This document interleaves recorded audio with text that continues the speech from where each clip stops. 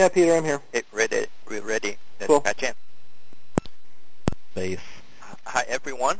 We're back, and we are being recorded now. The session begins. Good morning, everybody. This is the Ontolog Forum, and the date is May 26th, 2005, and today we have our invited speaker presentation from Ms. Monica Martin. Monica is going to speak on the topic enhancing business processes using semantic reasoning. Monica is an XML web services standards architect in Java Web Services at Sun Microsystems. She has a diversified background in information systems, enterprise architecture, business-to-business operations, and communications. Monica represents Sun in emerging standards development for business collaboration, web services, choreography, business process, and related areas of rapidly growing importance in the web services arena.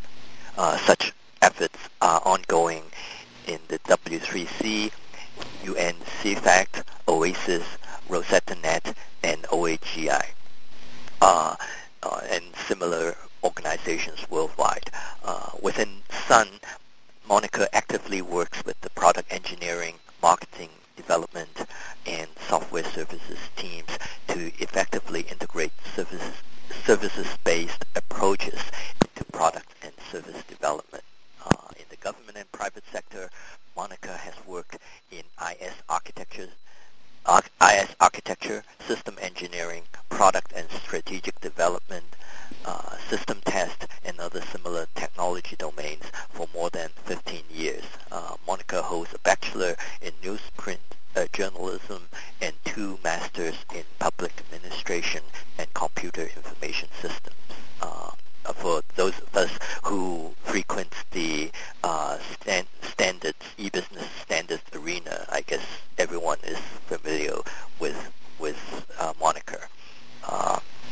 So without much ado, Monica, it's all yours. Boy, that was a mouthful. I should have had a shorter introduction, but welcome everyone. I'm very, very glad to be here today, and very much honored not only by Bill's recommendation, but also the opportunity to come and speak with you today. My talk, as Peter indicated, is enhancing business processes using semantic reasoning.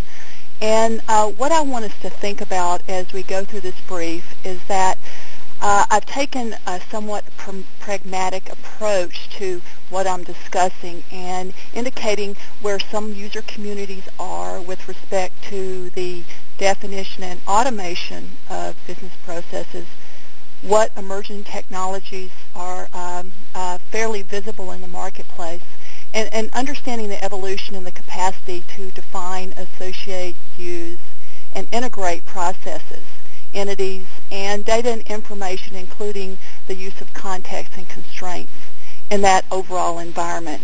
And that's a mouthful because there's a lot of work going on, but it's also very complex, and there's actually quite a bit of work ongoing that takes iterative steps to the use of or pluggable capabilities that could be associated with some of the work that this group is doing in their various domains. Okay, go to slide 2.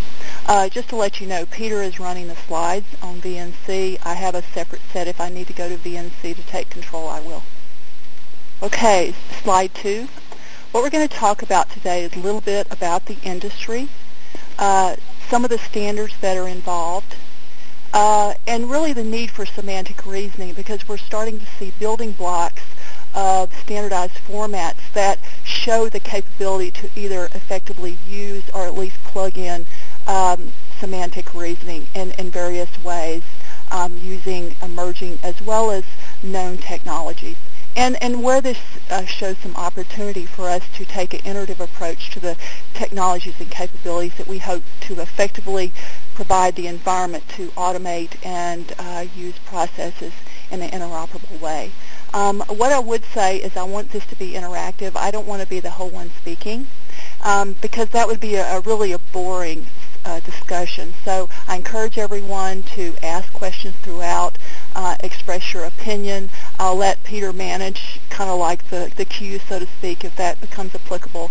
And if you don't get to ask me a question or you need further definition that's not available in the time we have, please send me an email. I'm monica.martin@sun.com. Very easy, monica.martin@sun.com. Okay, to slide 3. Okay, the first thing is we should talk about is throughout the 1980s and 1990s, there was quite a bit of interest in the whole definition and automation of processes, particularly in the 90s in the e-business area.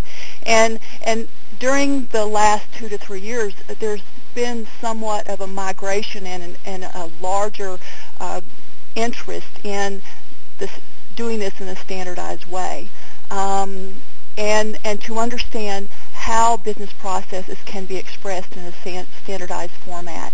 You're seeing this with the notions and the marketing associated with web services, service-oriented architecture, such as some of the work that Dwayne's reference model group is discussing, because processes relate to that, event-driven architectures, and some of the work in OMG for model-driven architecture, as well as in UNC-FACT.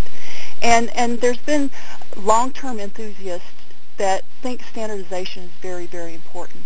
When we look at business processes, it's a broad spectrum. There's a lot of people that have myriad of different definitions to what BPM and business processes are.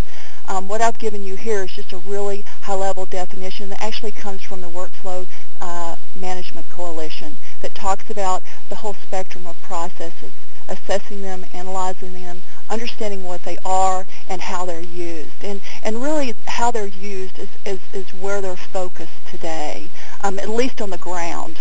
And when I say on the ground, speaking as someone that spends most of their life in 3 or 4 standards organizations that are particularly and specifically focused on the development of business process definitions and capabilities to use those in an effective way. Today we're seeing many, many definitions in a broader spectrum.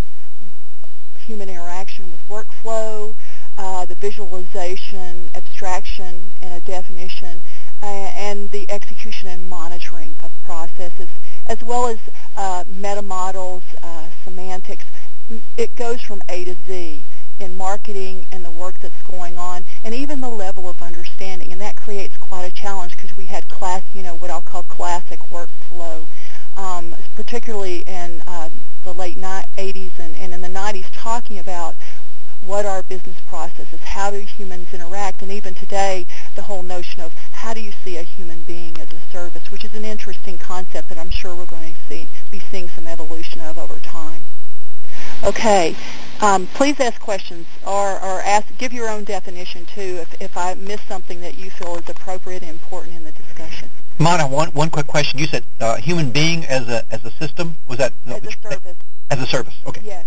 Because, in all honesty, if you look at some of the work and this is not specific to business processes, but you're starting to see the whole idea of processes and user presentation. If you look at the work in Oasis with a web services remote portlet, they're starting to show the interactions of portlets and how a user may provide an input on, and I'm sure Dwayne could talk this in more detail because Adobe really does this, is how humans input into a form, and that information actually is relevant to a decision that has an impact to the execution or at least the evolution of the outcomes in a process. So I think over time you'll start to see more and more work in this arena, and I think it's moving there, particularly with some of the collaborative work that's going on between WFMC, Workflow Management Coalition, and BPMI, which is Business Process Management Initiative. In fact, they're looking at merging, and there's also work going on in OMG as well. Okay, on to slide number 4. Where do processes fit? Well, today we see them in, I think the word applications is kind of dying. It's starting to become composed entities, but we see processes that have to do with applications. We see processes that go across within entities like a logical enterprise, and I think the word enterprise is really, really overloaded, but actually David Burdett, who's now joined SAP, coined the fact that we have domains of control. And when we start to think about that, helps us start to bound what processes are and how they occur. And then across entities or domains of control, which creates all sorts of challenges and interfaces that go on given what that logical definition and scope is within different environments and different sectors or domains that hopefully want to use those processes. Let's start with some really basic technology, and there's an ongoing debate about what orchestration, choreography, and collaboration are, or whether they're even separate. I'm going to try to separate the marketing and how they're being used and product and tooling to, let's just take some very basic definitions. And I kind of work on these definitions throughout my discussion today. So if you feel that there's additional definition I haven't provided because I've taken a very simplistic approach, please add it in. But orchestration is really a central management of a process. Today you see that in a process instance, so to speak. It's really my view of the world, my view of the process I'm involved in. When I say I, that could be an application, that could be an enterprise, that could be a business entity, it could be many things. I'm not limiting it, but in today's world, it's that centrally managed view. It is somewhat, my view into how I interact with you. And then we have choreography, where you're actually looking at the sequence of messages or events that occur. And that typically can, if you look at it in the context of being used with orchestration, could be the management of those single views of different entities or me or you within together, because especially in some of the development that's going on in Oasis, you don't really see constraints on compatibility and interoperability between different processes from the different views. So that is choreography. Can you, I don't, from that discussion, you seem to be talking about two different and not clearly related things. Can you say, I don't quite get the difference in orchestration and choreography. In what way are they similar? They seem more similar than different. So can you say exactly what the similarities are and exactly where they diverge? I'll give you a key example, and I have a picture on the next slide. Could you hold just on the next slide, and then we can, and I'll address it specifically. Okay. And then if you look at collaboration, it really adds across, if you look at it in the context of e-business or business collaboration, brings in the intentional, compositional aspects of the expectations and patterns associated with the parties. One question, Monica. Does the term workflow get used much at all? And if it does, where does that fit in, probably between orchestration and choreography? I think that's a really irrelevant question. It gets back to the previous slide. I think those words are becoming very, very muddled. If you look at classic workflow, it typically was like an ERP system with Oracle that had order management, logistics, and humans were actually involved, right? There was workflow tasks and capabilities that had this human component as it related to applications and to different systems. Today, we're seeing BPM used all across the spectrum. And I think what's happening is you're starting to see BPM and the use of orchestration of processes and choreography in the context of BPM. What has not happened is to try to integrate those capabilities technically. It's happening, but it's happening slowly. I think BPM now is used more and more and more with the understanding that it includes workflow, which has been historically understood as humans involved, and the automation of processes. See, the key is the automation of processes and the different entities that are involved, and those entities could be people. Okay? Okay, if we go to slide 5, and I don't know who asked the question about differentiating. Okay, if you look at the picture I have on slide 5, I have, if you look at orchestration, I understand that I say I am a a loan assessor, and I know I have two-way arrows here. I'm a loan assessor. I interact with another service. I interact with another entity, and I look and I send something to you, and I wait for a response. I say I send. I may or may not know you receive. But the key is I'm seeing it from my view. It's my view of the interaction. I'm the consumer, you're the retailer. Or I send you something as a request. Okay? That's orchestration, and orchestration means I'm managing that process typically from my view. Okay? When you look at choreography, that's many views that are as a part of a message sequence. It could be even in the context of a common or a global model. This whole idea of a global model is a difficult thing because it has to do with state, it has to do with management, it has to do with composition, and there's quite a bit of debate, at least in the groups that I'm involved in, with respect to do we have a global or a common model, or is it a model that I understand that we compose together. But choreography is typically the message sequence that takes a common view of the interaction between different endpoints or different entities. So one major difference is between orchestration and choreography is one is centrally managed and the other one isn't. Yes, it's typically almost always peer-to-peer. Now, there's quite a bit of debate. I had an interesting discussion last year with a very well-respected process expert that's part of BPMI who felt that nothing is ever actually peer-to-peer, that everything is centrally managed, i.e. you always have a large gorilla like General Motors in control, and they dictate what the processes are. But, you somewhat have to separate the technical implementations from the fact that they are in an environment where they interact on equal footing, irrespective of whether the agreement and intent is. Okay? This is Nicholas Foucault. Yes. What is the difference between choreography as perhaps a special kind of collaboration limited to just describing message exchanges? Yes, and I'll get to that. Thank you for asking. He's keeping me on task, okay? And that's a good thing because I know I'm on a time schedule. Business collaboration, there are specs out there right now in development that look at collaboration purely from a series of choreography or message exchange. They may have some limited composability capabilities. They allow you to understand simple message exchange patterns and may have other capabilities to look out to semantic definition.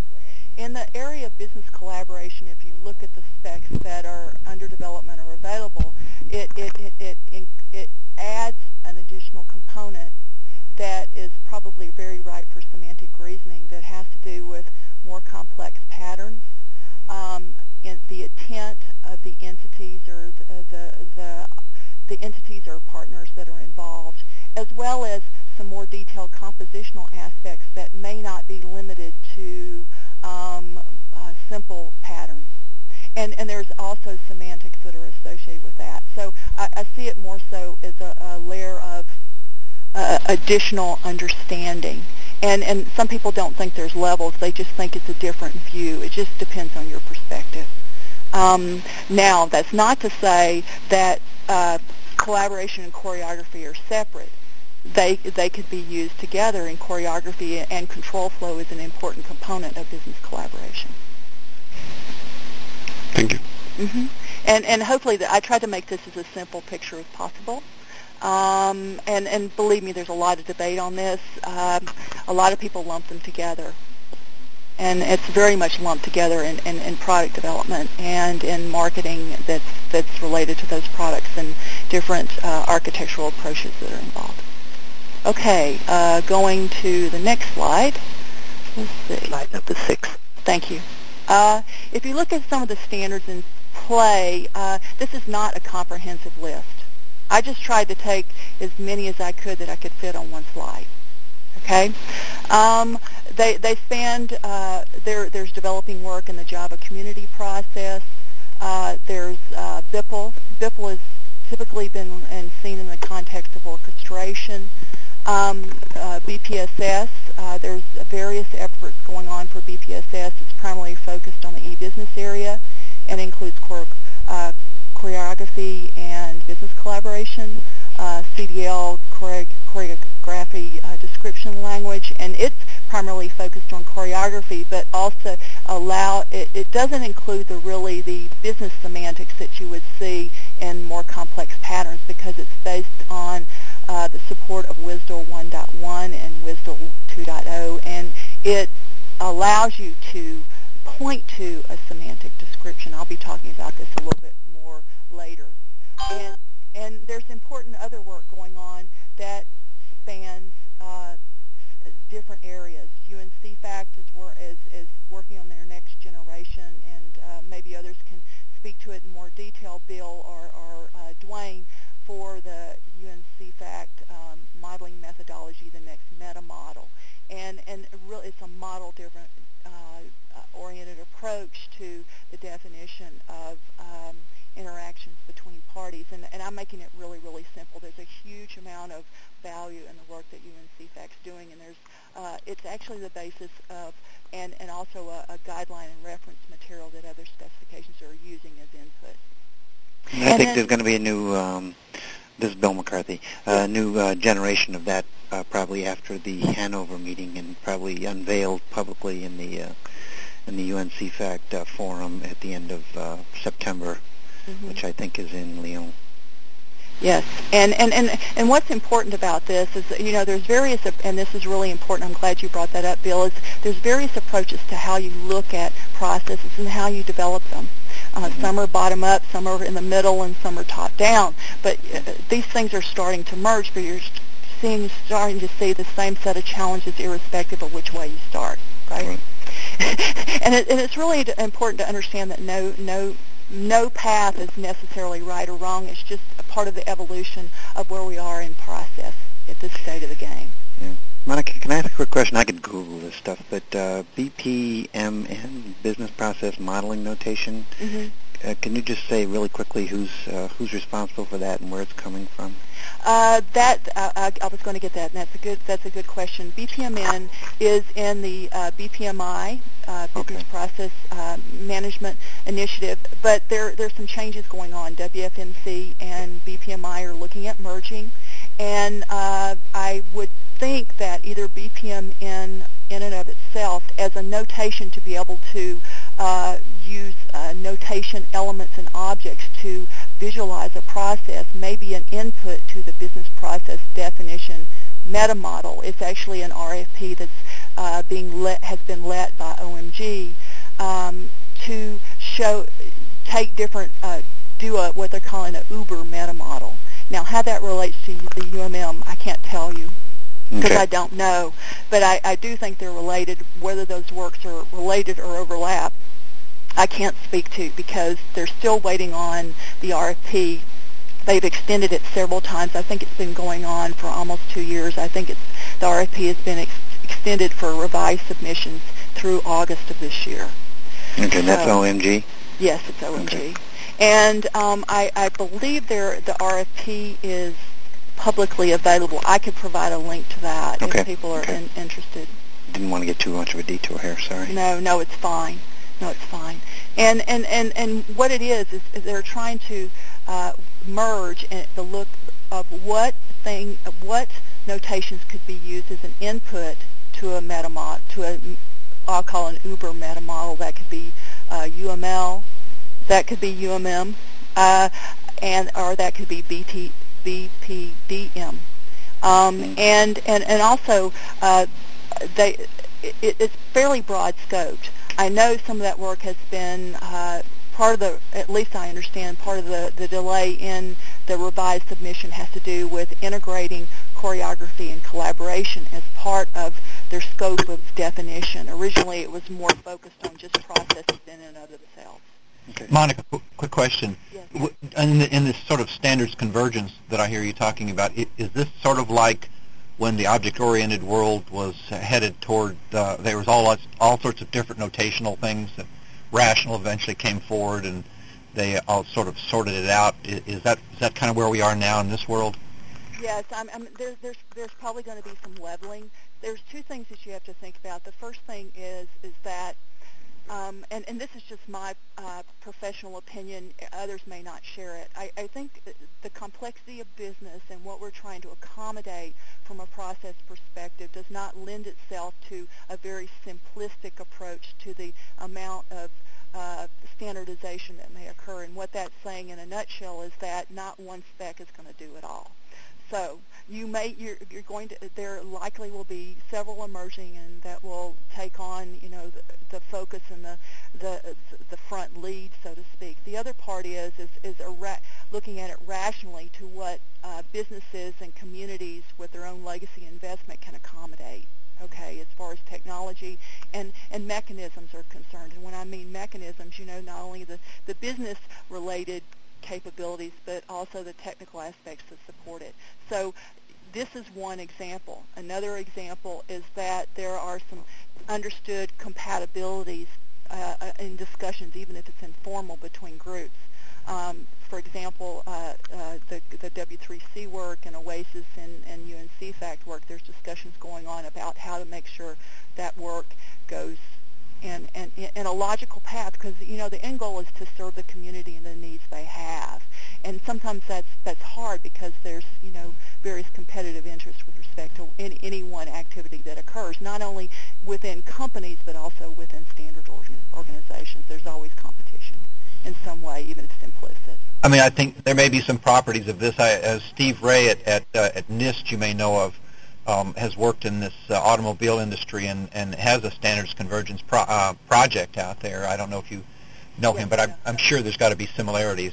Yes, and the thing is, to your point, I don't know what they're calling it. Are they calling it SOA convergence? There is an effort through AIAG. Is that what you're talking about? This one is particularly within a community that they had been looking at, the manufacturing community, and NIST had a project that was trying to facilitate some convergence because there were so many standards, and they needed to be able to carry on business-to-business transactions.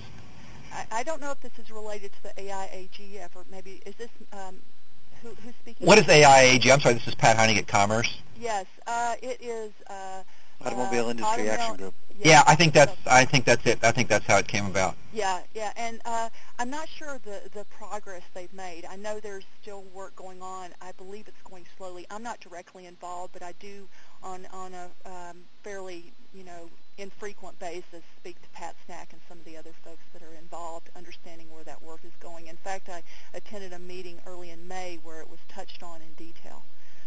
So I think the pragmatics of it is that it's going to take a long time for a convergence to occur, and some of that occurs by attrition in the sense that the industry leaders take hold, or some of that happens because there's a recognition that only by compatibility and convergence can the user communities not only be served but also the technologies proliferate and become pervasive.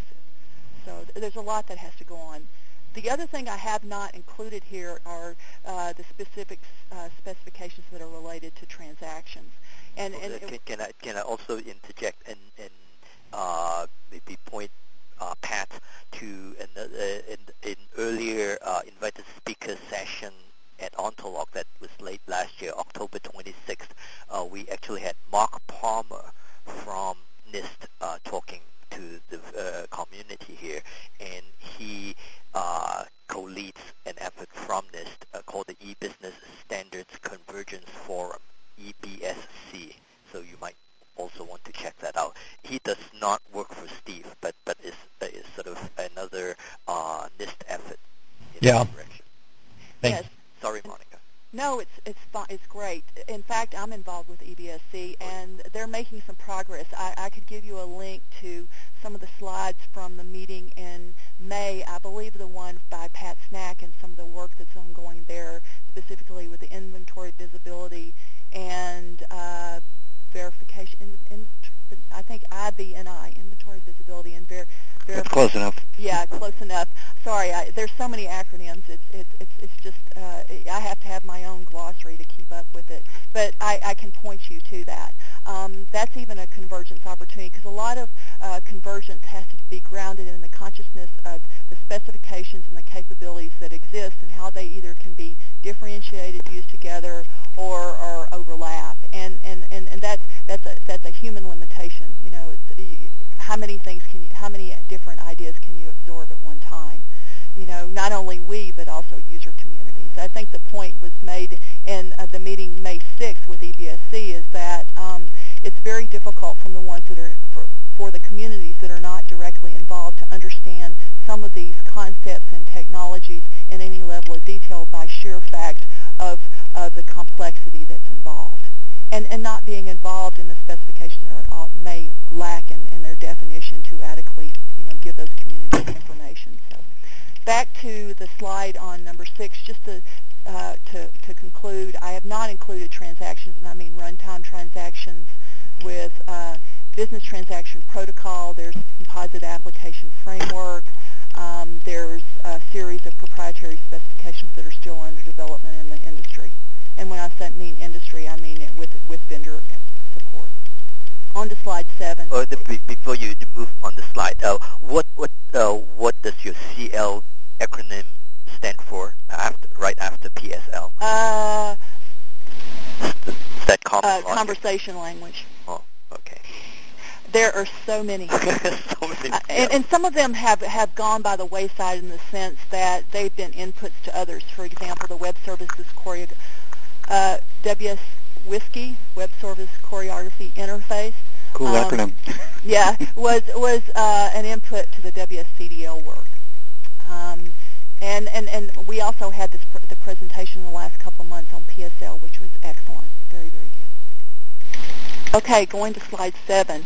I've just given you a graphical representation of the basic terminology that I gave you before.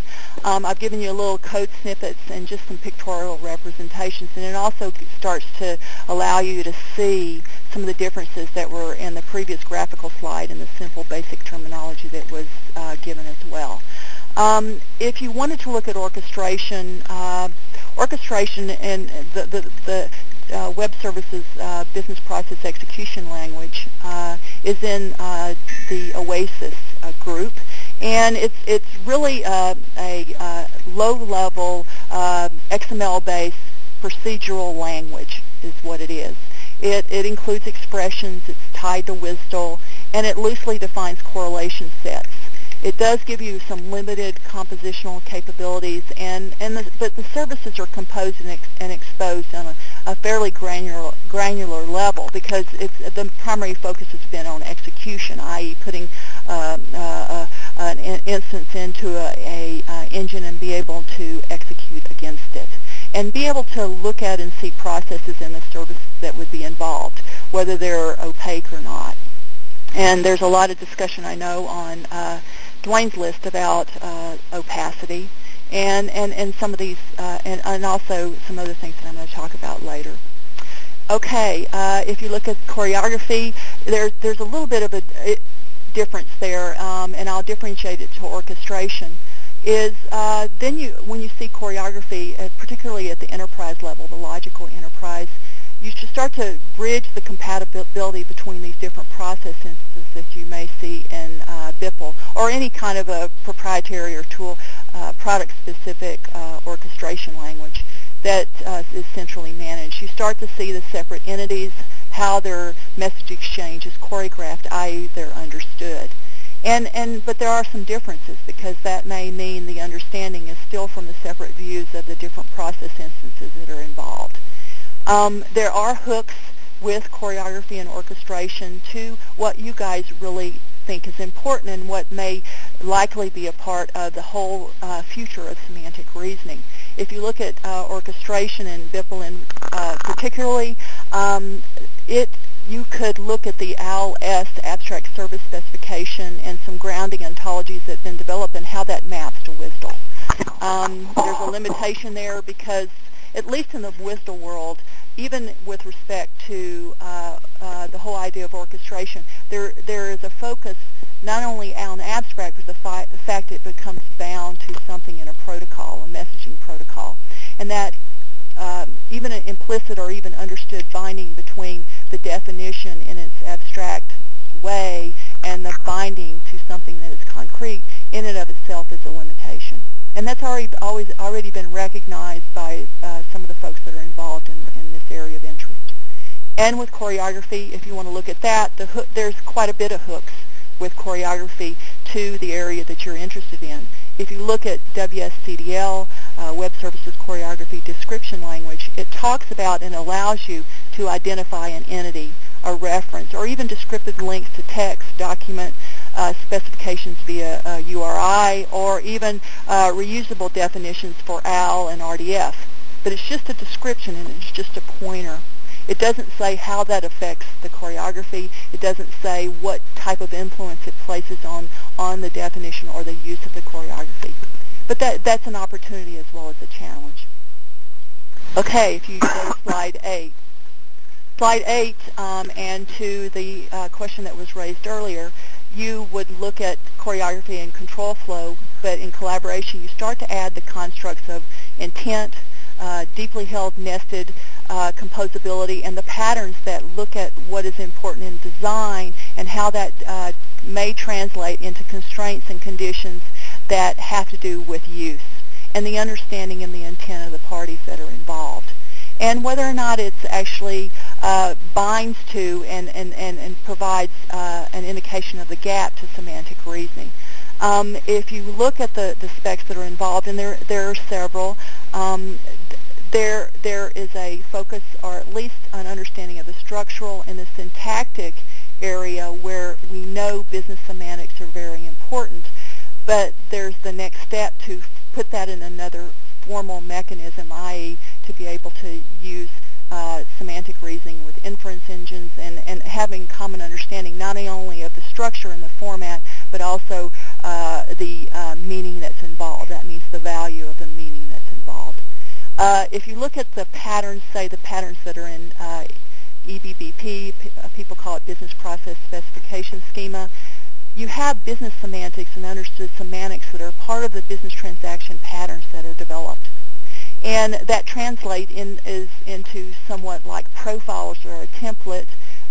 When the intent of the parties is applied to that template, that process template, you actually have a profile, and there can be different constraints to apply to that. And those are key areas, especially with conditional expressions, to be able to attach semantic information. The next step would be to understanding in a formalized way the meaning and more about the structure and the capabilities of those meanings. And there's still a gap there. But it has to do with the fact that this is where the technologies are. This is where the level of capability exists, at least with the specifications that I've been involved in and understanding of the products that are involved. If you know of other products that I don't that have effectively done this, please speak up. Okay, going to slide 9. There was a very, very interesting brief by Jan Mendling, M-E-N-D-L-I-N-G, from Vienna, and I've just extracted one table here, and this it was called Event-Driven Process Design Change, and I also have the URL for this, and I will attach it to the website, the wiki, after the meeting is over. But this is a very, very interesting paper. It talks about how we look at and interpret processes. You're starting to see mathematical logic being used, associating a process with entities, associating with different characteristics of even in the environment and the infrastructure as it relates to processes. And the valuable work that I've spoken about before, such as in UNCFACT and in OMG, to use meta models in hopes of being able to automatically generate, through the design change, so to speak, of processes. If you look at this matrix, what's interesting is that you see areas that are either ripe for use of semantic reasoning, or that are particular gap areas that could be filled by semantic reasoning. It depends on what your perspective is. Quality, myself, I think that control flow exceptions, transactions, and events are key areas where semantic reasoning could be used. And if you look at the graphical representation, such as in BPMN and use of UML, and also for transportation, that's another transformation. That's another opportunity area to use semantic reasoning. And it's looking at it from completely different perspectives. Because if I had a question yesterday from someone about BPMN and BIPL, and while these things are not equal when you look at the graphical representation versus the process definition that is involved. And what's interesting about that is they serve different purposes, but they need to be complementary to one another. And I think the use of semantic reasoning could help people more so understand and effectively use these different technologies. Hi, this is Mike again. Are you saying, it wasn't immediately obvious how you can use this table to identify gaps, etc., for semantic reasoning. Are you saying that the three things in red are related to semantic reasoning, so then we look at the chart and see where there's missing information? What I'm saying is these are three key areas where where semantic reasoning could be used. I think they could be used anywhere. What I did is I've gone through the paper and in the work I've been doing and understanding where these are going to see where the opportunities lie. And it's just my own opinion, right? Sure. I'd be happy to provide the link to the paper because it talks in greater detail why they assess these areas in the way they did. But even if you look at the areas of interest where you have task IO, task address, quality attributes, events, you see where the different components of processes are being defined and have to associate with what the building blocks are now, where semantic reasoning could be a valuable asset, and also where the environment and focus is. A lot of it has to do with product and tool support, emphasis in the industry, user community input, Sure. And all those things feed into whether or not something's successful or not. Right. Okay, thank you. Sure. It was a really interesting presentation. I will provide that after the brief. Okay, go to slide 10. Okay, if you look at where are we now, and this is just my view, it's my limited view, just being a lonely analyst in this big fish of process sea. But what we're starting to see is using reasoning with expressions, condition expressions that may attach semantic information to them in a specific structure. We've talked I was on a brief earlier today where how people are using XPath and what does that mean. That's just the start, okay? And then using metadata to put parameters around or constraints in the design and use of processes. I know I keep coming back to you, Dwayne. Maybe hopefully you'll pipe up. What is the difference between metadata and semantics, and how are they related, and how do they provide input to the design, composition, deployment, and use of processes? Well, Dwayne did mention that he had to leave early. Oh, I see. Maybe I missed him. Might already have done. Yes. And there's a lot of development right now in the area of policy and context, and most of them are runtime mechanisms other than just the understanding of business semantics with conditions and constraints that could translate into guidance to runtime mechanisms, and that's why the whole separation of design and use is so important. And then also we're starting to see domain vocabularies that actually have formalisms associated with them. And this is another area because there's like an understood triangle between business content, business processes, and context with the intent in the center. It's kind of like a triage, and none of those things necessarily are developed separately. I saw a really good brief from Mike DeConta, who's with Department of Homeland Security now, talking about we're trying to use semantic capabilities in the development and understanding and use of data and information, but he separates it from exchange. And I think, there's a logical evolution that's going on that will allow us to use these technologies effectively together. If you like, I can comment briefly on semantics and metadata. Yeah, go ahead, please. There's not so much a difference between semantics and metadata as you can represent metadata with the formal semantics representation or not. Mm-hmm. So some metadata is highly structured and you can do reasoning with it, and other ones are very informally structured and you can't really do reasoning on it. Mm-hmm. So there's slightly different things, but you can mix them up and have both at the same time. I agree. Thank you very much. That's really important. The discussions I've seen, there's still a lot to learn here. There's evolving, especially in the web services environment, specifications that talk about the exchange of metadata.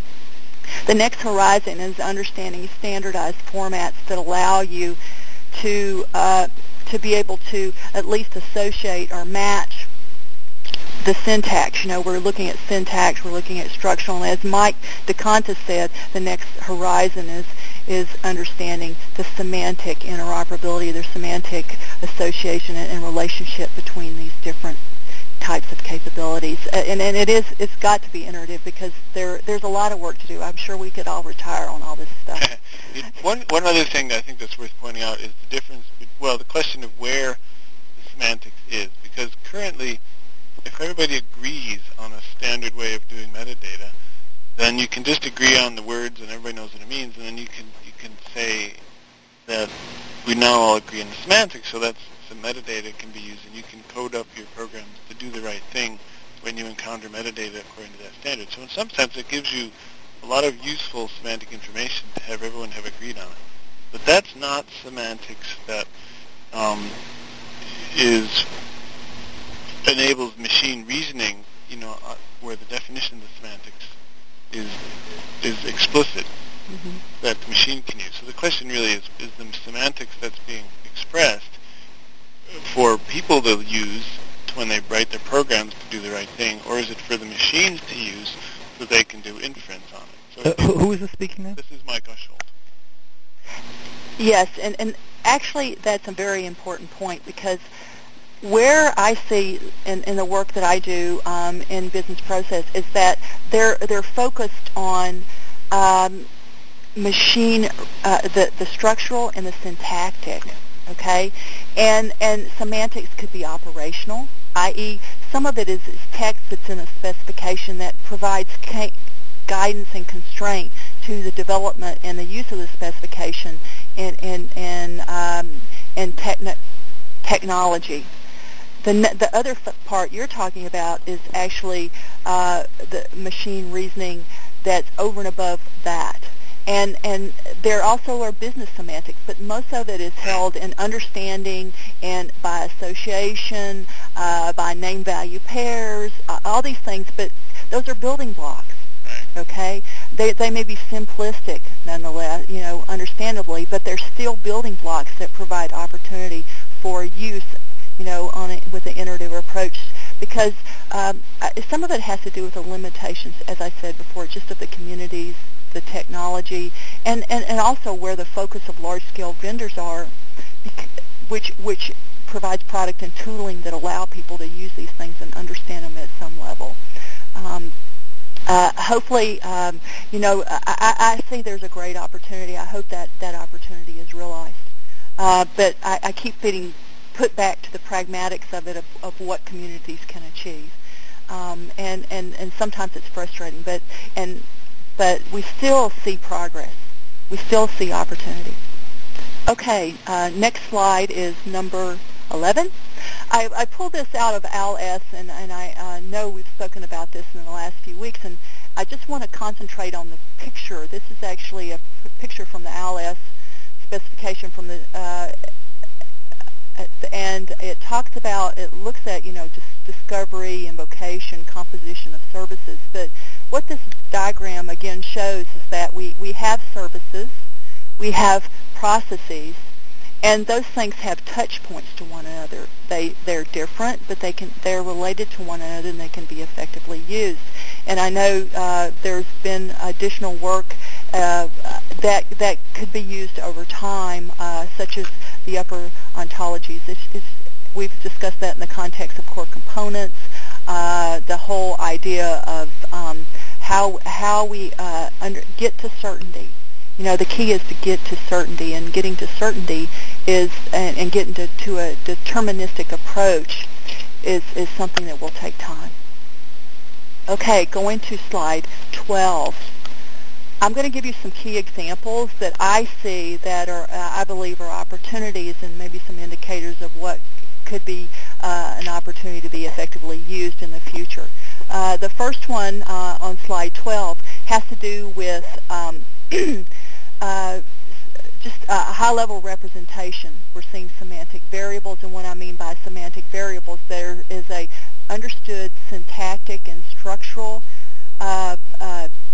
mechanism or a format that allows you to point to semantic information that is understood in a domain, okay, or a domain or a user community, such as financial services, healthcare, etc.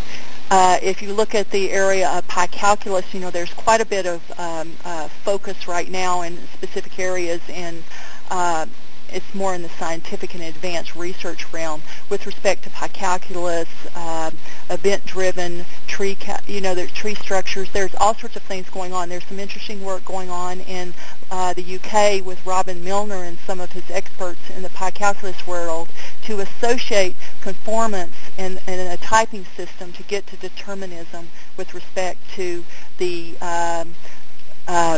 evolution and use of processes. Okay, because their world is everything is a process. Roles, entities, the constraints that are applied to them, everything is a process. The first time I met Robin Milner, we had a long discussion about whether or not a business entity or a partner was a process. Unfortunately, we disagreed. And the whole relationship between domain content and process and the reasoning associated with both, not only in their design, their assembly, but their use and their influence on one another. And I found an interesting article. Although I'm not willing to pay for the research, I did get to look at the high-level abstract. The whole idea of adaptability. We're seeing a lot of focus now to flexibility, adaptability, saving money. How can we do these things? There has to be some kind of business reason to do this. Why would I spend my money? What's the operational justification? And that challenge brings with it an opportunity, and hopefully some of these mechanisms will provide some of that adaptability, not only of, because of constraints in regulatory, legal, regional, geographical, that these mechanisms will be valuable. And it's quantifiable and quantitative how those mechanisms can provide a payoff to business and to governments for that fact. I think that's one of the limitations is because they have to have a payoff. There has to be a perceived payoff, and a lot of that has to do with costs that can be quantified. And some of the limitations, it provides limitation on the technology as well, or even the focus on the technology that may be involved. Okay. Monica, can I just ask, this is Bill McCarthy again. Yeah, can I just ask really quickly, who was the everything as a process person, Robin? Milner, Milner. Okay. He's actually the father of pi calculus. Okay. I met him in Cambridge, yes, and it's a very interesting discussion because he went to the authors of WS Choreography and said, "You really need to talk to this person. This is a business person." I guess it was a positive thing because I was in the company of very mathematical and scientific experts. It was quite an opportunity. He's quite a card, and the people that he's involved with that are doing some of this conformance typing are recognized experts in this domain. And I should have some additional information. I'm actually going to be meeting with them, and I'll be in London in June. So I maybe have something to give back if you guys would be interested. Okay.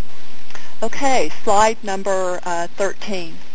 Semantic variables, and this too was the point to make before. It's really, these are machine processable in such structure and syntax of semantic information. If you look at BPSS, it allows you to attach semantic information to business transaction activities, to business documents, and either within the process itself or some mechanism that's external that could be pointed to allow you to make some decisions.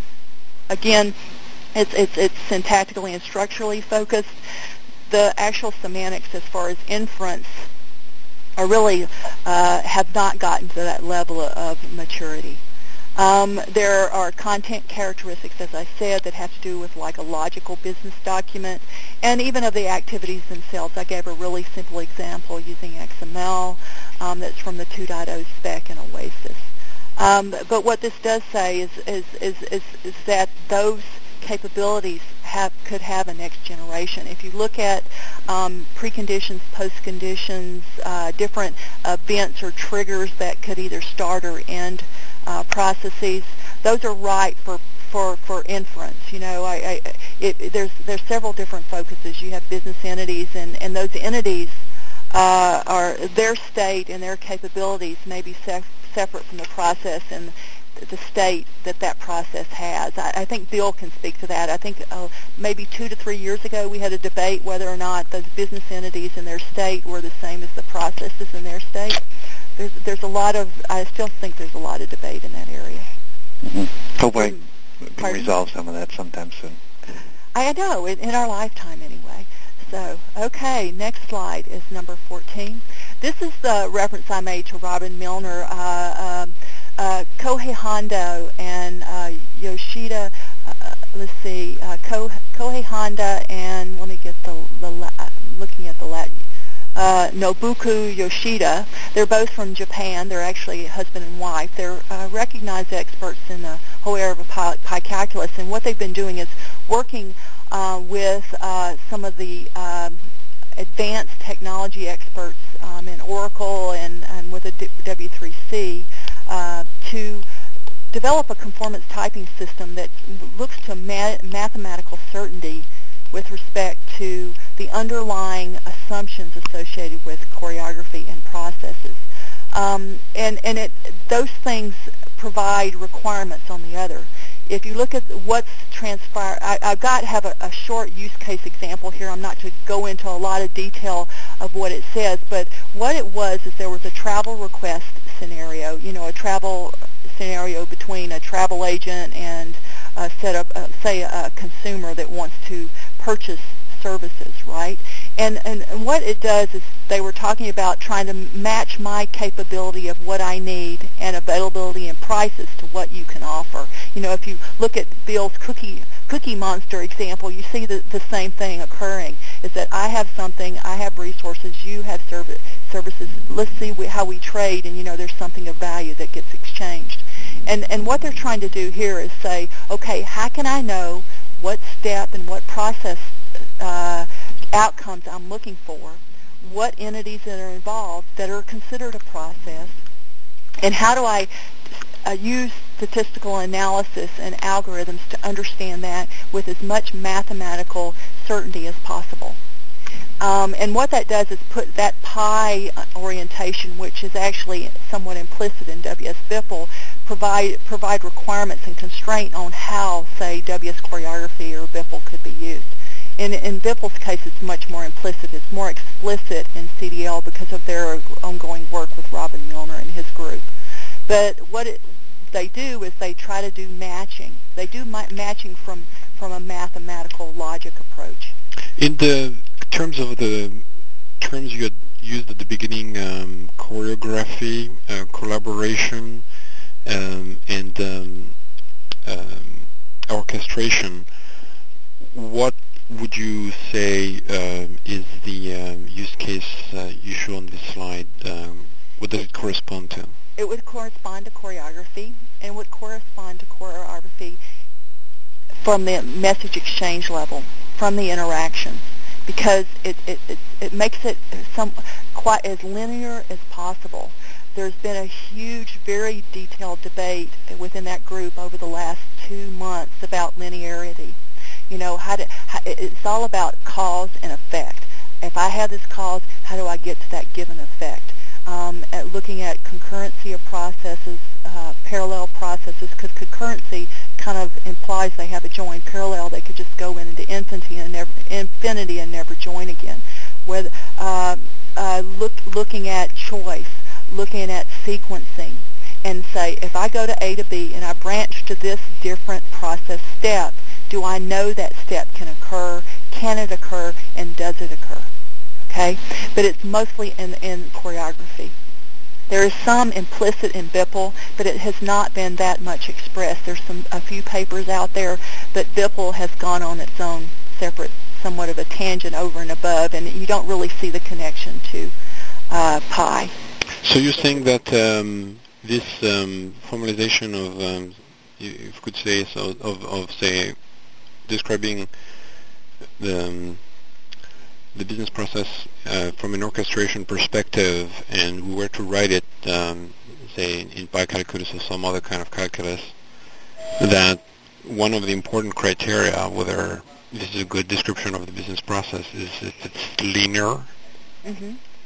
Linear in the sense of avoiding having all kinds of possible outcomes and lots of uncertainty, I guess. Is that what you're referring to? You can have different outcomes, and you can yes, they come with different, but that there's not multiple, we end up not with, say, one scenario, a broken enterprise that is dysfunctional versus another one that can still process more requests, say. Yes, and to alleviate any chance of deadlock or going the wrong path, so to speak, or at least if you understand the wrong path, you enter the exception path, you know what to do with it. You know, a lot of it has to do with being explicit about what's defined and explicit about what conformance is required. One of the discussion items that's gone on in CDL, and it's also gone on in the BPSS forum, is that when you look at the description and definition of processes and the outcomes that are expected, even if they're unhappy paths, do you constrain? Are you just monitoring? Is it passive? Is it active? If you look at the conformance typing, it's taking a very explicit approach to the fact that it's active from the calculus standpoint, that you will actually enforcing the conformance of what you expect in that defined declaration of the choreography of the sequence of events. I would have thought that you might have said that conformance typing is a prerequisite step before we can do a form of model checking to check for the liveliness and safety properties of the process, in the sense of is it going to run into a dead end, an exception from which we're going to have essentially some form of quality of service breakdown in some sense. Those kinds of analysis, I would think, would be more the kinds of things that people who do model checking and talk about liveliness and safety properties of a system would do. But in order to actually even do that kind of checking, that you would have to have enough, typing integrity to make sure that we're not comparing apples and oranges, so to speak. Your point is very valid. What I'm seeing in that group is there are differences of focus of what level of rigor is required.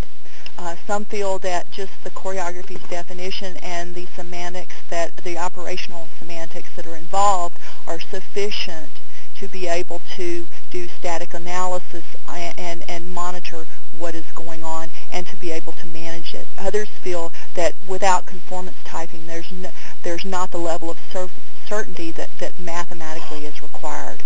So those are very different approaches, but they're different in what focus is and what the priority is and what actually could effectively be not only defined but built into products and be effectively used. And that's really more of a philosophical debate. So you're describing, in a sense, conformance typing really has to check if when we plug a process, like this server process and the client process, whether that composition actually makes sense. That is one of the criteria, yes. But your point is very well taken, and it's indicative of the area of interest right now. What I will say, and I have to say this because my own limitation, I'm an analyst. I am not well vetted in pi calculus, and I am not one of the scientists that's involved. I've just looked at it from a very functional perspective, and but I'd be happy to put you in touch with some of the experts that are involved. And I'm just recognizing the fact that I can't go into a lot of detail because I'm not one of the scientists that's involved, and I'm not a scientist to begin with. So, if you would send me an email, I'd be happy to send you, point you to some of these folks. I'm sure they'd love to talk to you. Sure. Thanks. Okay. Monica, maybe just make a comment. How does this pi calculus that you're describing here differ from situation calculus or PetriNet representations? Well, PetriNet has a little bit of a different focus. Pi calculus is much more focused on linearity. And I also I have a presentation that was given at Java 1 that talks about these in more detail. The group in BPSS has talked a little bit more about PetriNets because it would be more in line with the area of interest that collaboration looks at. Pi calculus folks have a very different perspective. I can't answer in any more detail because I'm not involved with the group that's doing PetriNets. Can I send you a brief? Sure, please. Thanks. Maybe you can post it. Yes. Since as answers to various questions asked. On the wiki page of this session. That would really make it rich. Well, there was Francis McCabe, who's from Fujitsu, actually did a very good brief about event tree calculus as an input to the CDL group, and it was rejected. Well, it wasn't really rejected. They just thought that pi was more to their area of liking, and it's something had to do with professional preference and focus. See, many of these I'm seeing have to do with professional focus. What they feel is their area of interest, and I think that's indicative of all of these, in fact. And who was that asked the question? Was that Adam? This was Peter. Right? Oh, it was Peter. No. Who asked the question about PetriNets? Pat Cassidy. Okay, sorry. I'm just trying But you think that the interest comes from the BPELWS working group, right? The interest for the performance typing is from CDL, from choreography, from the W3C effort. And there's been additional work that's going on that's actually in addition to that. If you go to slide 15, there's another formal choreography, I guess it's two separate languages that have been developed that mirror and talk about CDL but approach it from a different perspective.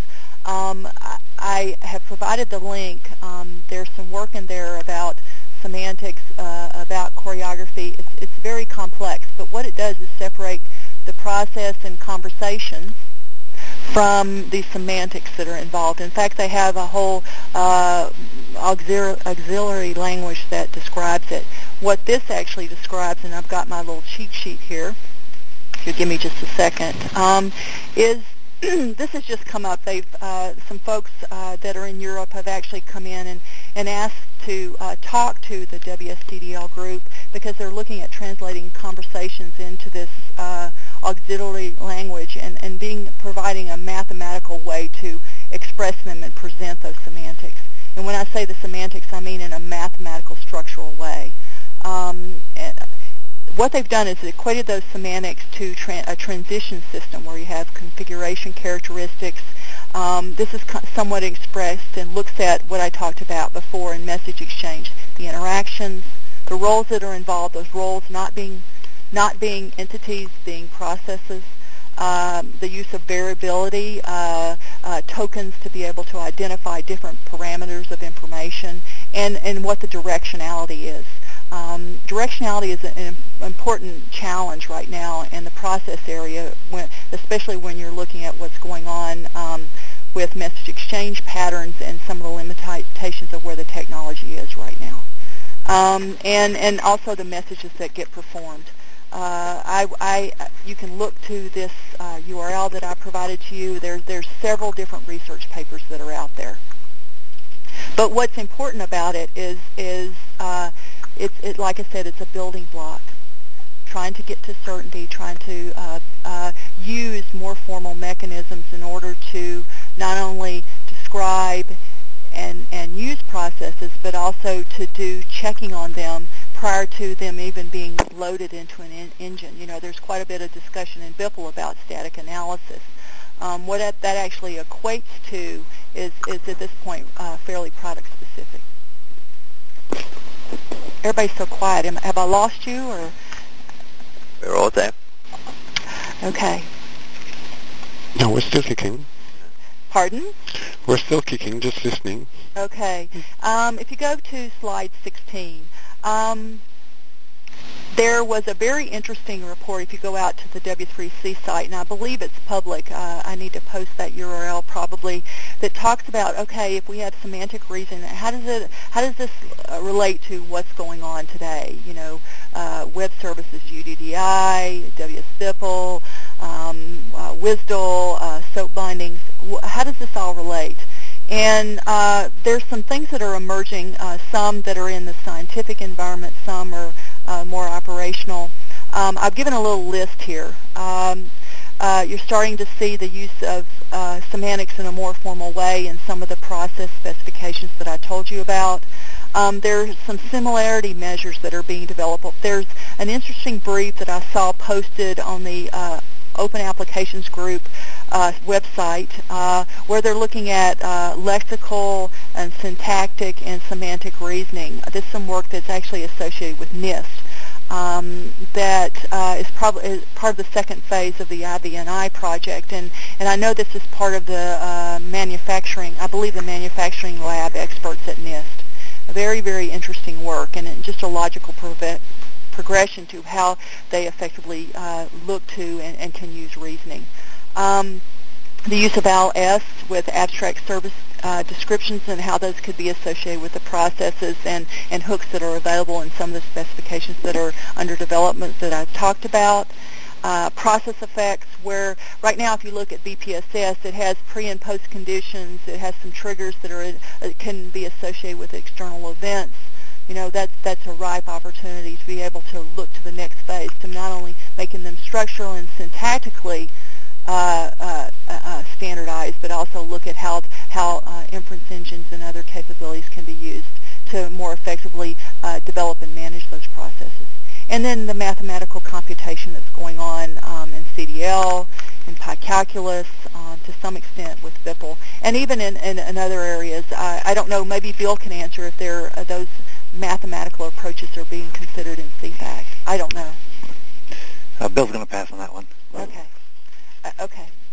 Okay, if you go to slide 17, this is my last example, and this was actually some interesting work that was done in the Netherlands.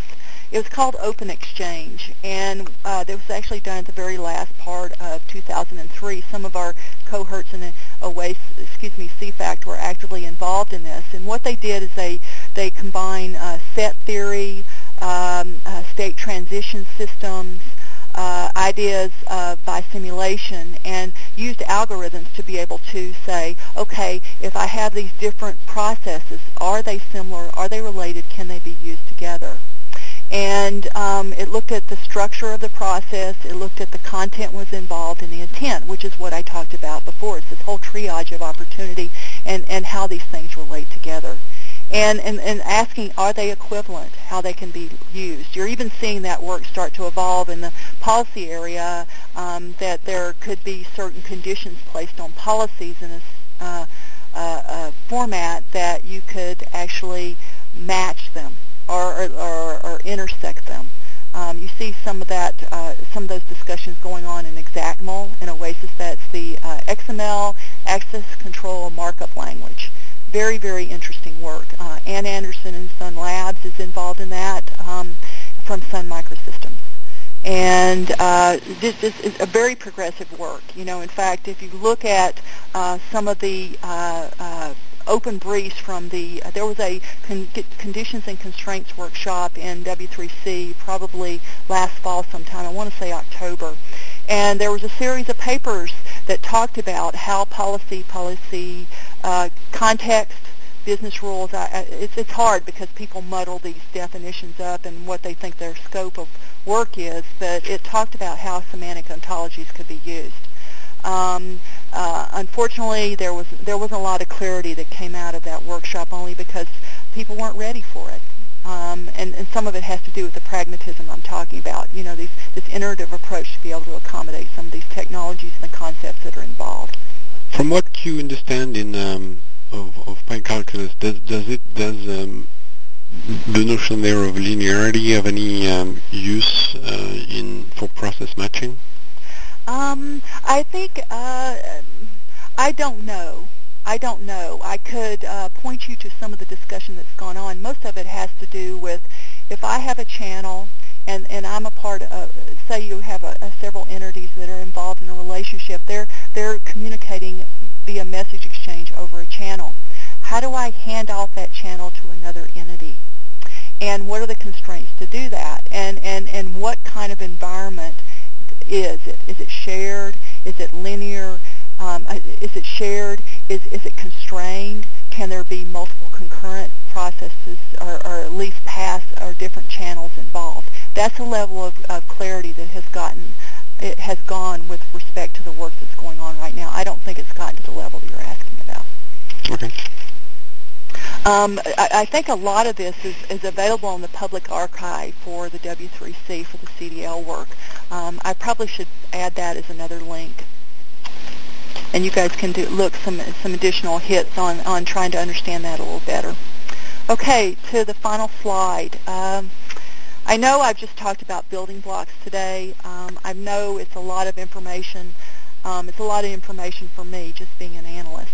But what you see is there's more and more focus on how to, with some level of certainty, even just from the mathematical perspective, and from understood declarative mechanisms to address syntactic and structural formats that will allow the at least definition of the scope, the context of processes and how they're used.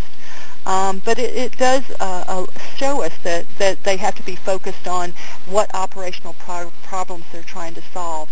I hear it a lot that the complexity of just the definition of even where we are today is very difficult for user communities.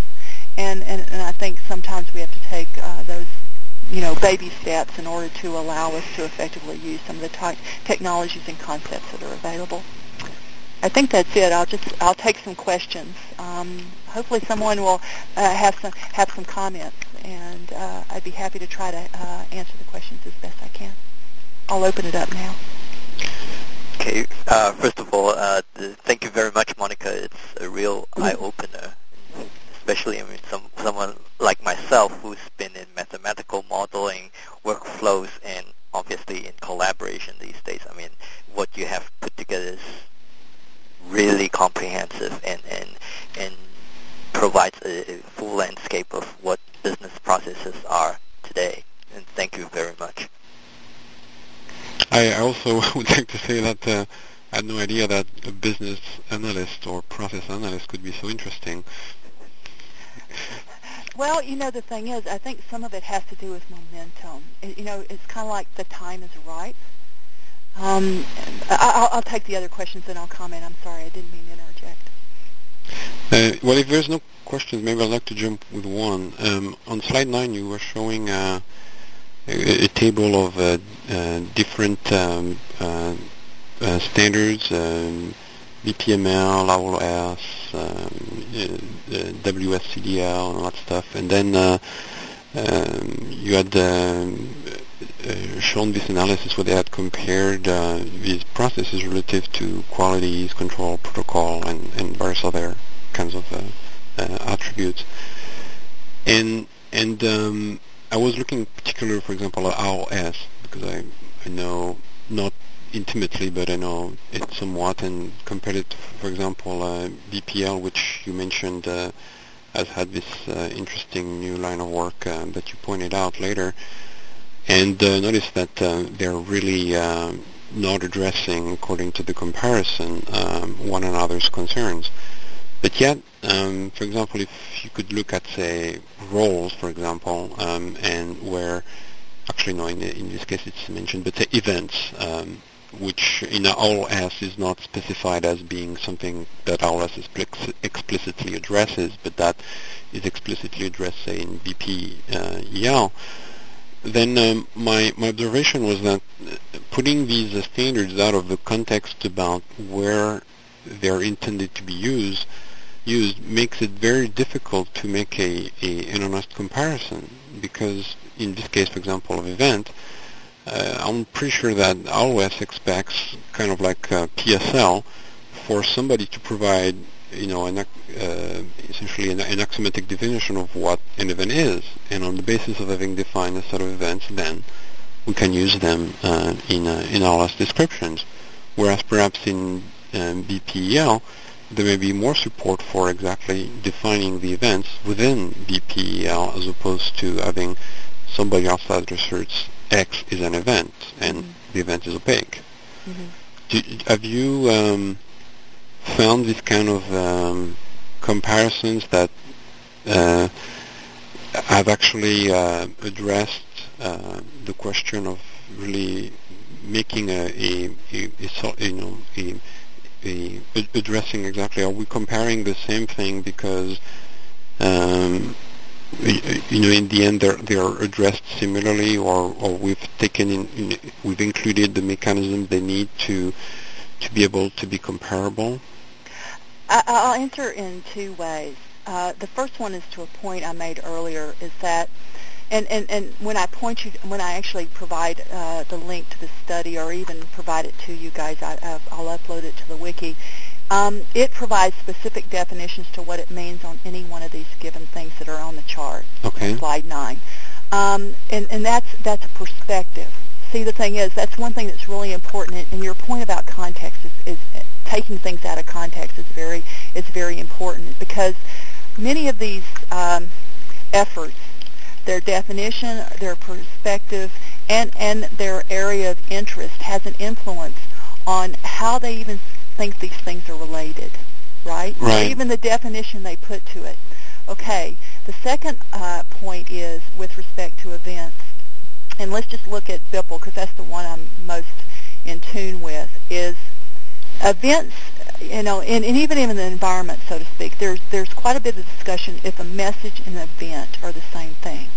Even in WSRP, even in BPEL, even to some extent with work in BPSS. And people see it in different ways. Is an event just a special type of a message? Does it have the specific characteristics? What influence does it have on the process? In the case of BPEL, the eventing the event handling is more a constraint mechanism. It actually provides a boundary for something coming into a process. Other than that, it has little or no other relevance. It's probably much more limited than you might see. And I don't know specifically because I'm just learning about LS, right, and PSL, whether or not the detail is more specific in those capabilities. I think probably my gut would tell me that yes, it would be. See, the thing is, that gets into what I was talking about before. People use things to their own design. Even in the standardization, right? Event handling is very, very controlled in BPEL, and it's only one way. Maybe, I agree with you that, things get really muddled very quickly because in the end, these terms are so overloaded that, sometimes I think that perhaps a good starting point would be to start using, a solid, formal ontology of these terms that actually says, in some rigorous way, what is the meaning of the terms that we use: a composition, choreography, event, process, whatever, so that when we get down to a question where there is perhaps a doubt about if we are talking about the same things, or if we are talking about things that are synonymous or analogous but might have some more subtle differences, then we can actually turn to formal ontology to actually tease out those differences in more better ways. one example of that I've seen is in Dolce, for example. It does have a pretty perhaps arbitrary, you could say, definition of all of these terms, but it's it's axiomatic. It defines exactly what these terms mean in terms of other ontological terms in that ontology. And so perhaps maybe in comparing these things, if we ground those comparisons in saying, well, by this term we're going to mean here's the formal definition of that word over there, then at least it may not solve everything, but it might make it easier to do apples to apples comparisons. Hey, this is Pat. Let me interject here. This is precisely what I'm hoping we can do with the Ontology Taxonomy Coordinating Committee, to adopt some upper ontology, which is as precisely defined as Dolce and Sumo and OpenPsych. Right, and there could be and then to use that right. to use that to define the terms. So each community will have its own terms, but by using the upper ontology, you'll know what the meanings of those terms Right. are. And I also think that having done that, then it's easier for somebody who may come from a different background to look at those terms and then the definition that is pointed out to say, by this term we mean this, concept in that ontology, and you can look at all of these axioms about what it says. Then they can actually say, well, I'm calling that, I don't know, Schmilblick. The thing is that this is a technical argument and this is a political argument. Okay, and I hate to say it that way, but often, I think the terms are morphing according to specific user community and product and industry interest. And I think it would be great if we could get to a level of understanding, but sometimes the level of understanding is muddled for a reason. And it's muddled because where the leverage and where the lead and where the capability to extend and visualize that message is held, right? And what I'm saying is in groups or with people with influence, and that's not a technical argument. No, but it's not. I think the technical issue is I would venture to say the technical problems are completely solved, and the sociological issue you're talking about isn't a question of whether you can take a term that's used by some community and define it. You can do that. It's just that if the community itself has not resolved on what it means by a term, well, that's something nobody else can do anything about. Like a semantic interoperability problem for the communities. I can speak for the sort of isomorph over in the federal community. They're sort of working on a glossary right now, in some ways kind of feeling their way along, wanting some pragmatic definitions so that many of the federal architects and other people who are constantly entering this area of discourse can understand one another. And of course, there's some helping huge doses of governance in there, which perhaps counteract some of the political determinism. We want to stay this way because, or man is, I'm all for. People say I'm all for registries or other sorts of things, but just don't make me change my terms. There is some like socio-technical domains here that clearly, and I'm from the governance subcommittee of the Architecture and Infrastructure Committee, and Brand knows these same sorts of things too. There's so much information floating out there that you have to look at the spectrum, for instance, of how do you educate a practitioner in this area, or how do you educate someone who can represent the constructs, the concepts well enough that they can go and make business cases to the decision makers, who often can get completely turned off, and you have a parallel track of the technical solutions just living out there, and nobody can create these what I call bridging constructs that allows the information to be socialized and brought into some way that it, the science of it can go on and on and on, but how do we adopt this innovation? I think those are some of the frontiers right there, and it's a very big meta sort of thing, but that's many of the dimensions of it. Right. Who is this actually talking? Excuse me. Peter Yim here. That probably was Pat Hannock, right? Yeah, that's me. I'm sorry, Pat Heineck. Yeah. Before that was Pat Cassidy, and before that was Nicholas Roquette. And let's request everyone to identify himself or herself Yeah. Before speaking. Can I interject just really quickly, and not to stop the conversation? Pat, you had asked a question about Petri nets. Before we get to the end of the questions, I'd like to answer a little bit of detail to that when I could. Okay? Sure. Sorry. But I'll let everybody else. I'll let you guys talk. It's nice for me to shut up for a little while. Oh, no, go ahead. I have at least one question after you finish with PetriNet. And Yes, I'll just give two simple definitions, and I'll attribute these to Ron Tenhove, who's an enterprise architect, who's actually one of the co-spec leads for JSR 208, Java Business Integration. And he's got a long history in this area, of which I do not. He's definitely an engineer. But if you look at PyCalculus, you have interacting named agents. It's kind of like you have different configurations there, but they're dynamically composed. And as I said, you see them in BIPL and CDL. And it's just really about computation, the whole idea of certainty, and of processes that could be mobile and attached together. Processes or process steps that evolve in a specific sequence, understanding that everything is a process. If you look at Petri nets, it's really about the interaction of systems, places, transition, and the different arcs or transitions that occur, somewhat along the lines of the process matching study that I talked about.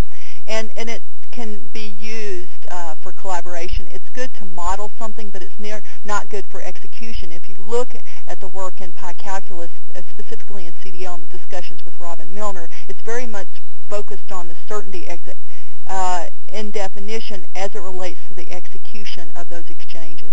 Very much focused on that. So that's a key difference. And I'm sorry I couldn't articulate it better before. I had not studied some of my other briefs to do that. So hopefully that gives you a little bit of an information on the question that was asked.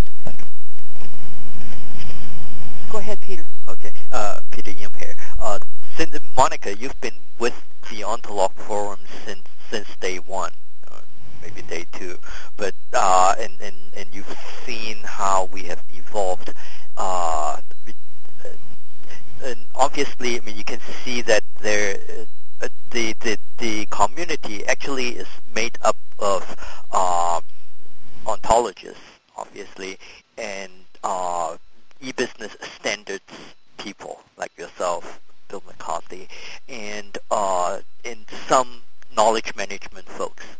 So that's the mixture in this community. How do you see sort of the community capitalizing or leveraging on the resource at hand to, I guess, fulfill part of the charter that we have set ourselves out to do? I mean, I read specifically, from our recently updated charter that we are supposed to identify ontological engineering approaches that might be applied to the broader domain of e-business standardization efforts. What are the opportunities and any give us some pointers that you can see us sort of leveraging? Well, I think if you look back to my brief, is that, and to the point that was made earlier where there was some discussion about, and I think about machine reasoning versus, machine computation, computability versus machine reasoning. I think that's an area that could be looked at because you're already seeing that formalization, at least from a structural and syntactic approach, in the process standards or specifications that are being developed. I think the other one that was brought up about formal and ontology of terms is very, very valuable as well. I think because of the social acceptance aspects that were brought up by Pat, I think that will take longer. Not because it's not important, it's because it's education and understanding, and that education and understanding has to be continuous. I'm actually wondering if it's just education, or if it's perhaps that there's a technical issue that has not been properly, solved to be practical enough for people to even consider doing this. In the sense that even if, for example, you grounded the term that you used in your presentation in some kind of formal ontology, sumo, dolce, whatever, or not, maybe not just one, but say perhaps even half a dozen, so that somebody would really want to understand your presentation, they could really know precisely what you meant by each word, because there would be plenty of definitions that describe what that is. Is that enough? I mean, you'd have done your part of the bargain there, and I don't think it is, in the sense that if somebody else now has their own taxonomy, as I think Pat Hanak had mentioned early in the context of a government, and doesn't want to change their vocabulary, we still have to kind of align these vocabularies, and right now I think the part that perhaps might explain some political resistance is that it's very difficult for somebody to really sit down and look at their own taxonomy, however formal or informal it is, and do an equivalent exercise and say, well, exactly what do I mean by my term? Because in some cases it's actually inconsistent. I completely agree with what you said, and what that simply means is that whether somebody's going to do that exercise of taking your own domain, taxonomy, and community, thesaurus, or whatever, and trying to decide just what these terms really mean, to do the mapping to a precise logical language, whether they're going to bother doing that will depend entirely on whether they see any value in communicating, and whether they see any value in precise inferencing. As I think Monica was saying, I think mainly the point of the talk today was that people are trying to find some ways to get more precision in their representations, so that you can do serious and reliable inferencing in business contexts. And my feeling is that in a business context, it will happen, because there's a tremendous motivation there to do that. In other contexts, I'm sure there will be communities who will look at their thesaurus and say, well, I'm just using this for my own human informative purposes. I just want to use it as a controlled vocabulary, and my community is going to agree that this is sort of what we mean, and we know what we mean, and we don't need to communicate these precise terms to anyone else, and they will have no motivation to do the mapping. So that again is what I'm going to try to, I hope we can find out, is to try to determine which communities feel a need to communicate with others sufficient to put in some effort.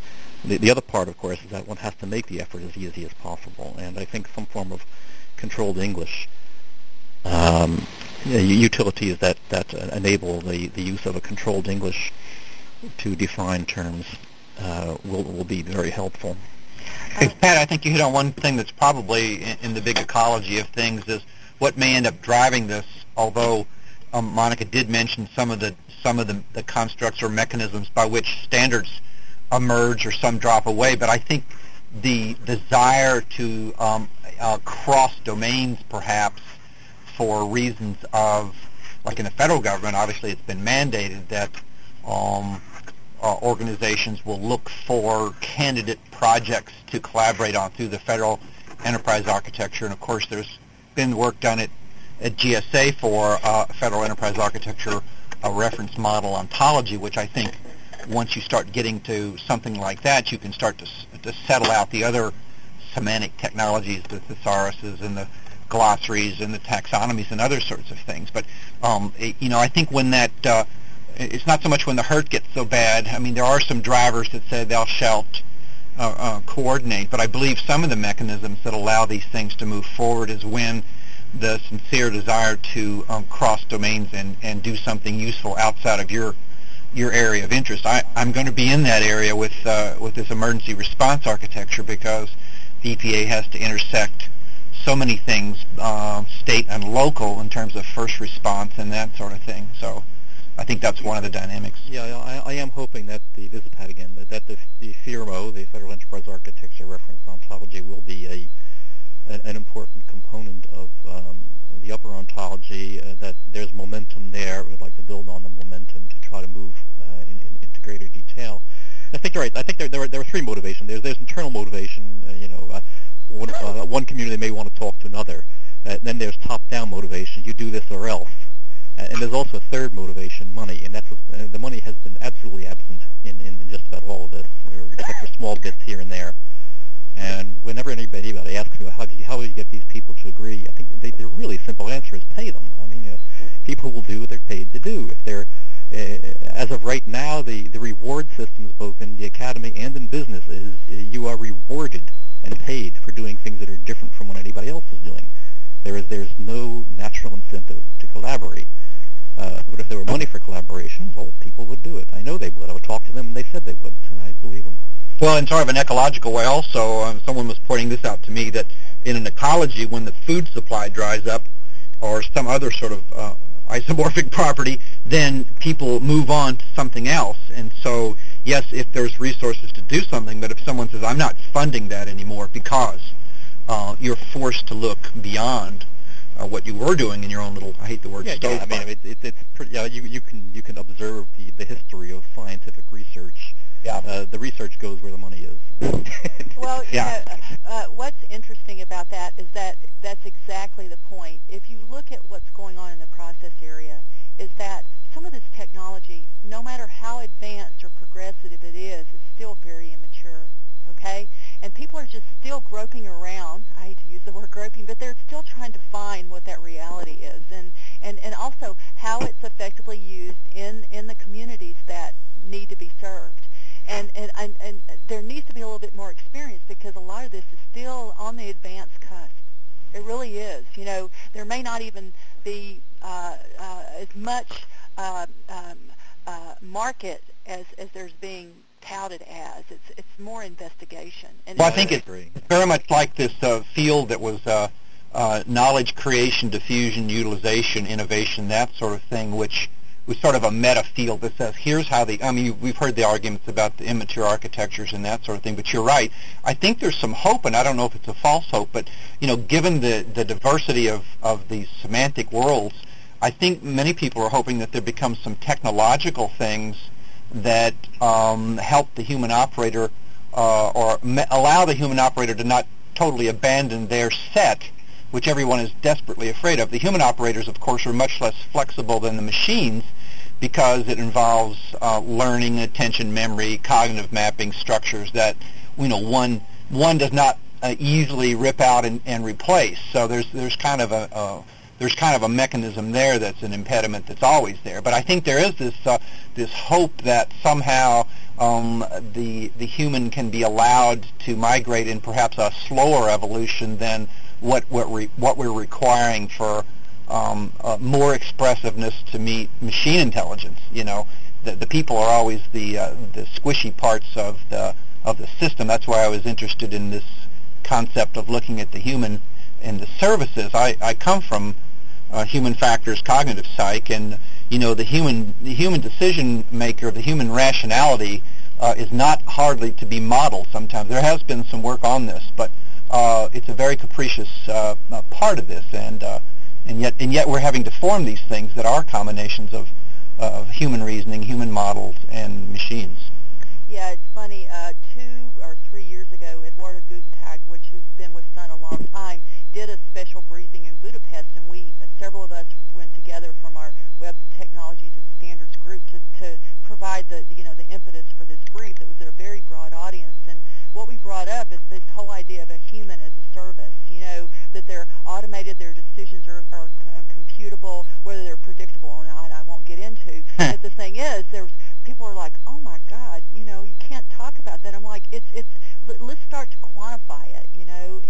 Let's take little steps, and it caused a huge amount of hubbub. Okay, when we talked about it. But the thing is, it's very important because that decision making is very, very critical, oftentimes, to the execution and the effective knowledge of processes, right, and the content that's involved. I'm just looking at it from a process perspective, but. Well, this has really been an interesting talk and extremely interesting discussion, and without realizing it, we're almost running out of time. Maybe, Monica, you want to take the next couple of minutes to make a concluding remark? have some actions. I always have actions from meetings. It's a terrible thing. But I will put some links out with some briefs to the questions about Petri nets. I'll put some links out to the various briefs I reference on the process matching. If they're not publicly available, the brief I will upload. I think I can do that. And also, to the question about events, I'll post a little bit more information on that with some more explicit detail. I think I would encourage anyone that has questions to come back to me and send me an email. There has been work within Sun with Juxta that's, is a Java-based format capability that has looked at the whole area of ontologies and how it affects devices and how they can be effectively used. I don't know a lot of detail. I just know I got some really plus ones from some folks that are very interested in what you guys are doing. So I would encourage you to ask questions. And the last thing is I really appreciate you giving me the opportunity to speak today. I told Peter I'm not an expert at anything, but I believe that this is a very important area, and I think the time is actually, the stars are lining up that it can effectively be a fertile ground for the use of ontological approaches.